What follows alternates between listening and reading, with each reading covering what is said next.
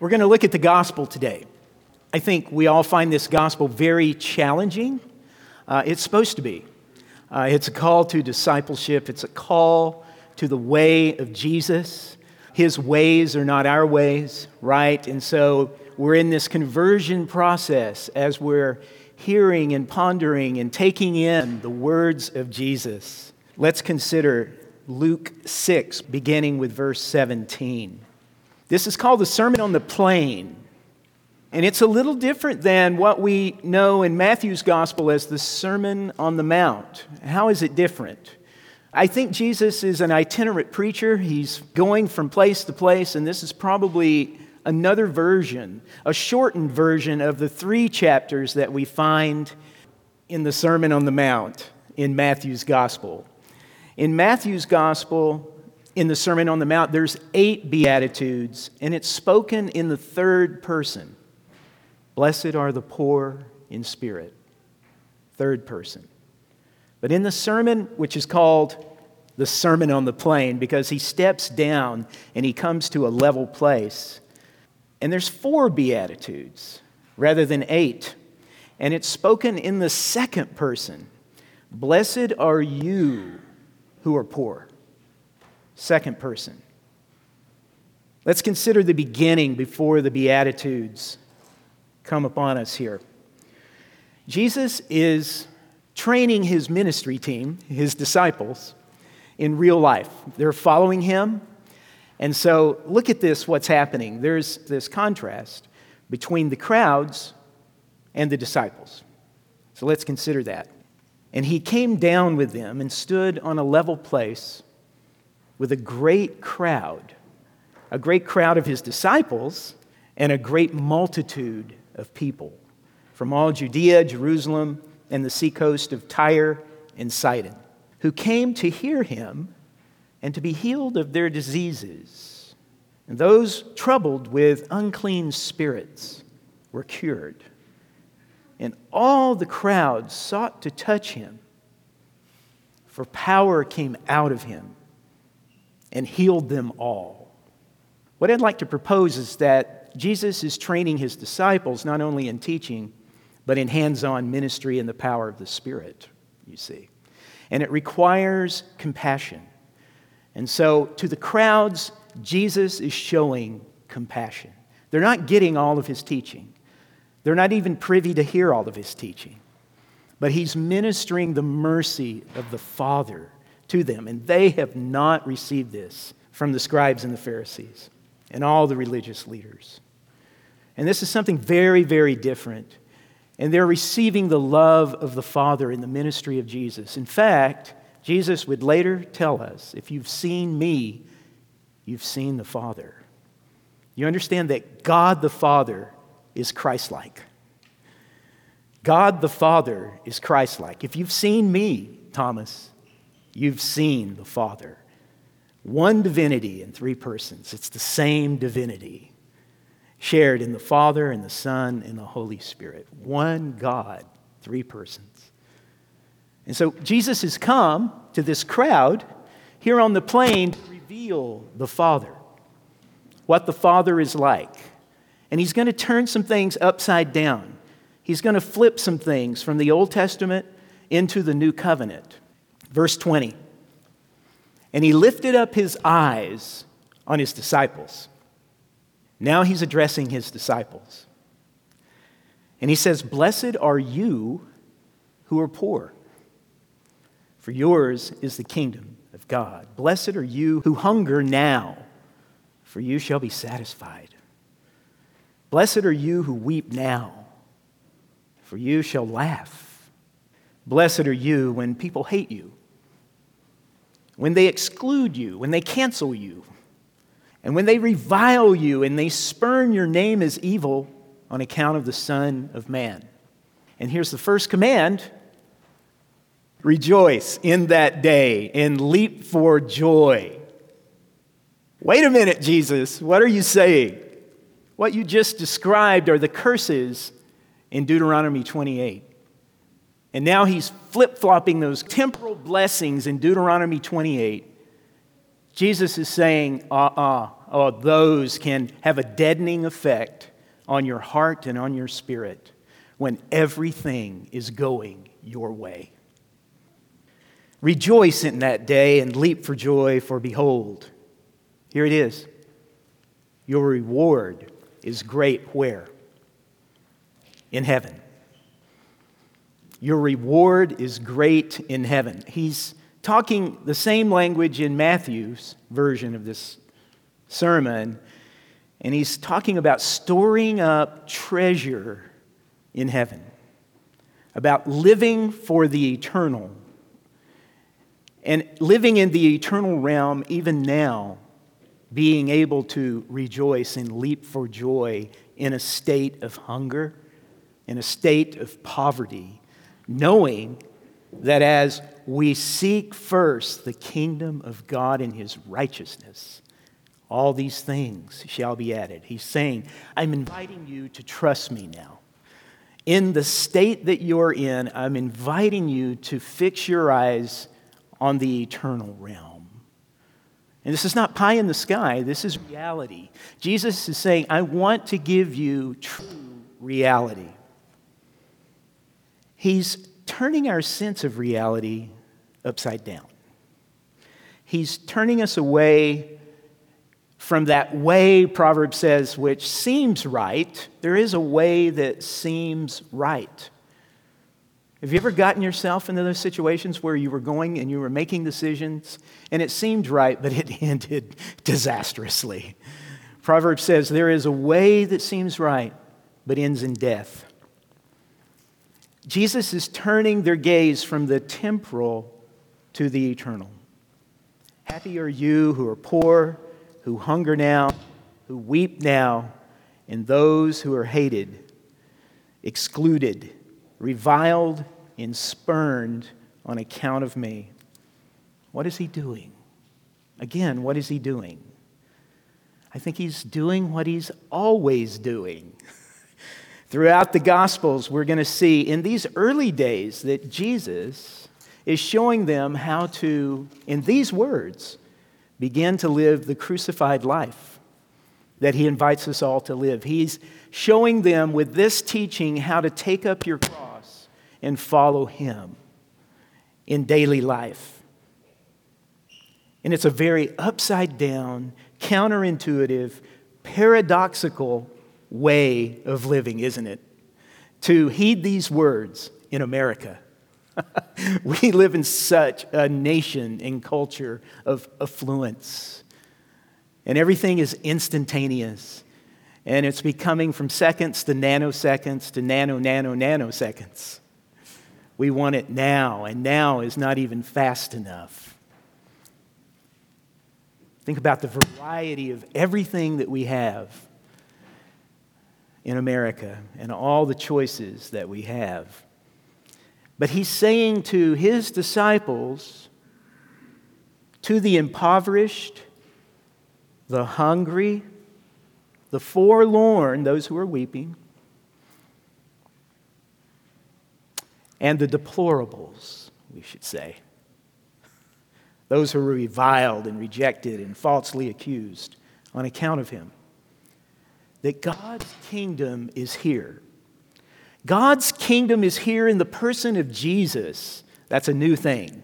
This is God doing a new thing that he promised in Isaiah. I'm going to do a new thing, and I'm going to bring that new kingdom, which is not new, but it's new to you, because it's going to show up in the person of Jesus, the King, and he's going to show you the way of life in his person and in his teaching, and in his cross, and in his resurrection, and in his ascension. And as you learn to trust him, all you who are forlorn and hungry and impoverished, etc., as you learn to trust him and to seek his kingdom, all your anxieties and fears, as well as all of your needs, will be provided. Really? It takes trust to even begin that journey, right? And trust those words before the provision comes. You must trust the promises and the challenges of Jesus before you see the manifestation of those promises, right? And so it's out of nothing that we say, Lord, I believe you will provide for me. He's beginning to show them the true nature of the Father and how to just merely trust him. He says, I want you to trust the Father. He's good. He loves you. Let's consider the 4 woes, which are actually curses. That word means curse. The 4 woes, and Jesus, throughout the Gospels, pronounces quite a few woes. Each one corresponds to each of the 4 Beatitudes. Verse 24, woe to you who are rich, full now, woe to you who laugh now, and woe to you who are praised by all now. Woe to you who have a life of ease and affluence, not because those things are bad, but because of the effect of seeking the temporal instead of the eternal. And that's all they had been taught, that the blessings are temporal out of Deuteronomy 28. And Jesus is saying, no, those blessings transcend this life, where we see Paul saying, fix your eyes on Jesus, fix your eyes on what is not seen. For what is seen is temporal, but what is not seen is eternal. He's calling us to a contemplation that transforms our very being if we take him up on these words. If we learn to fix our eyes on the unseen Jesus. Jesus is no longer visible. He is invisible. He has ascended to the Father's right hand. And it's the writer of Hebrews that says, that's the very one I want you to fix your gaze on, and you can't see him. But you must fix your eyes on him, upon Jesus himself. And in that you will have deep communion with the eternal.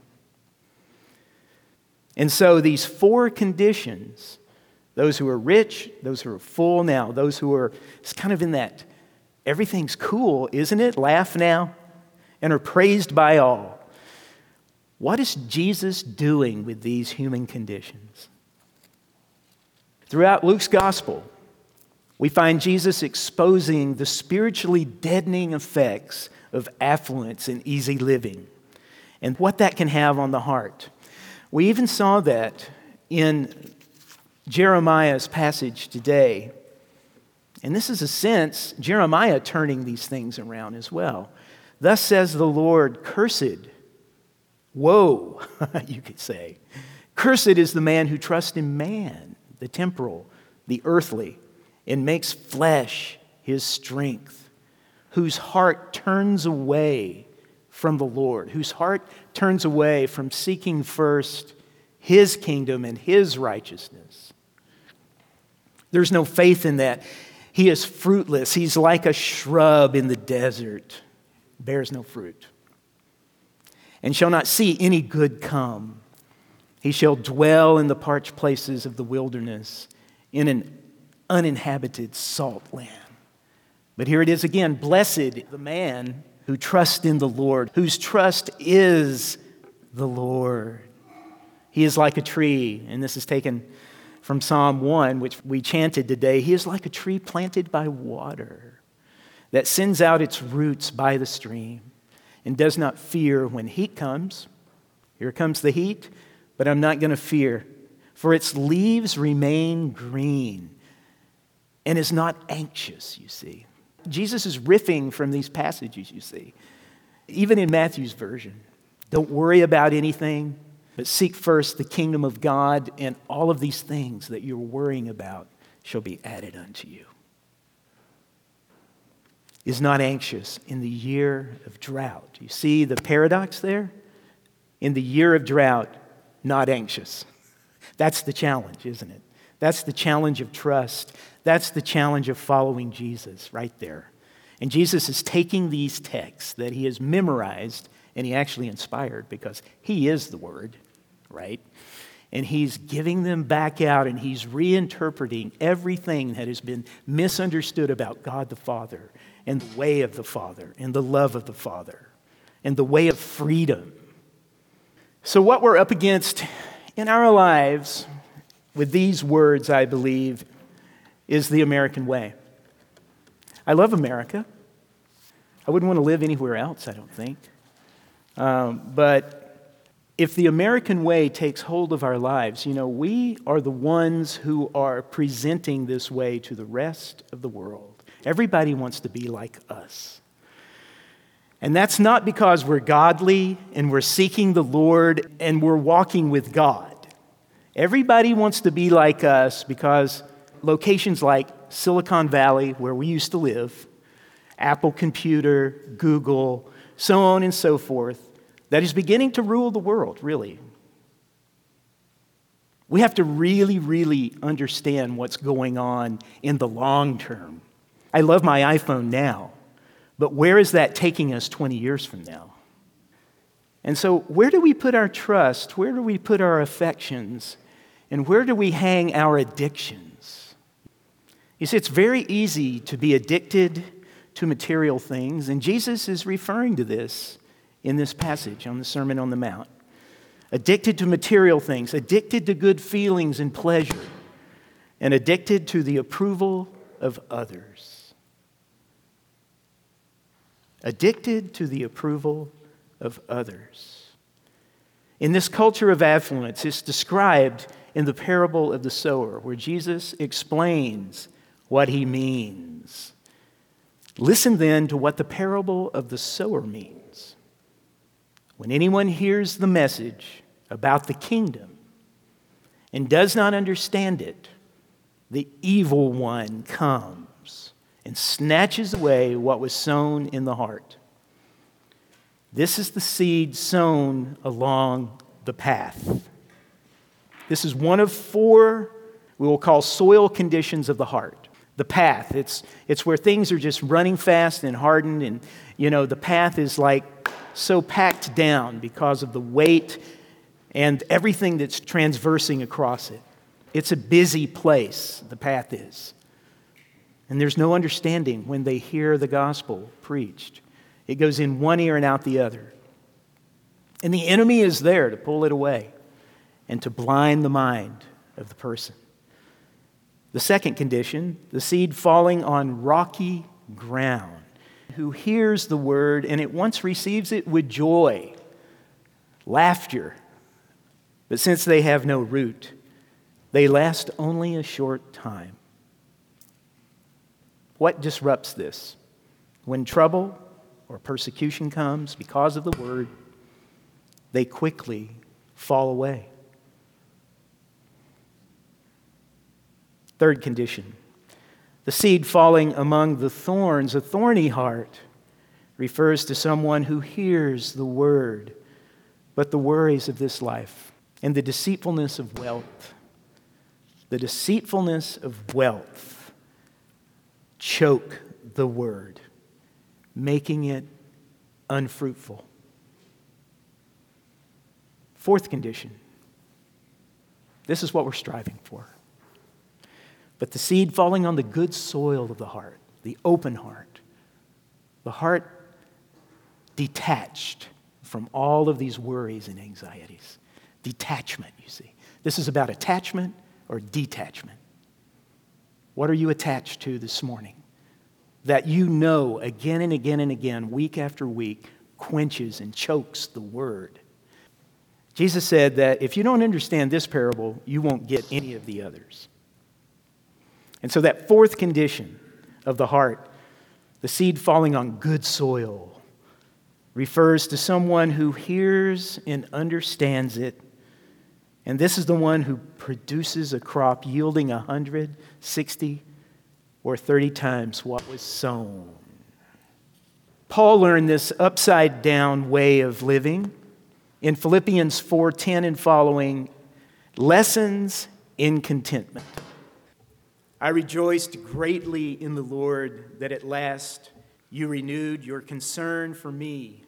Indeed, you were concerned, but you had no opportunity to show it. I am not saying this because I am in need, for I have learned to be content. That's a hard lesson. I have learned to be content in whatever the circumstances. Think about those 4 circumstances that Jesus is describing in today's Sermon on the Plain. I know what it is to be in need, and I know what it is to have plenty. I know what it is to be in need. I have learned the secret of being content in any and every situation, whether well-fed or hungry, whether living in plenty or in want. I can do all things through Christ who strengthens me. What is Paul saying?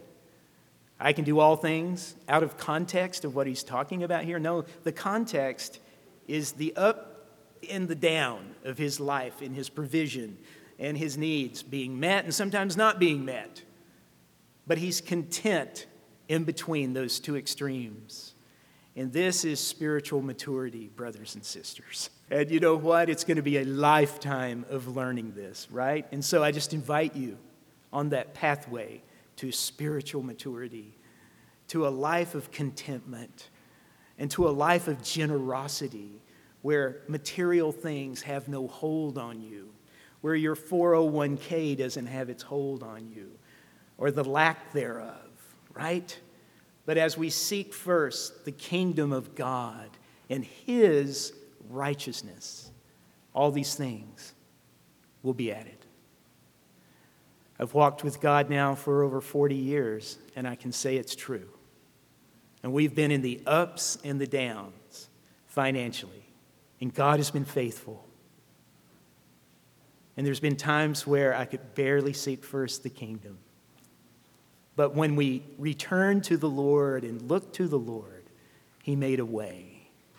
He's a way maker, you know. He's the way and the truth and the life. You know, Liz and I have spent a lot of time in Africa, and we have some friends here this morning visiting from the Bay Area, dear friends who spent a lot of portions of their lives in Niger, as well as Kenya. And, you know, I think that we would all agree that some of the happiest people that we have met have been in Africa. Amid extreme poverty, out in the villages where we're taking water filters, where they don't even have clean water, but they treat you like a god when you show up, you know. And yet, you stay there long enough and you realize this is not just the way they treat Americans, but they know how to dance without music. And this is one of my requests before I left. I said, would you do that dance again? And there was no music. They just went into it.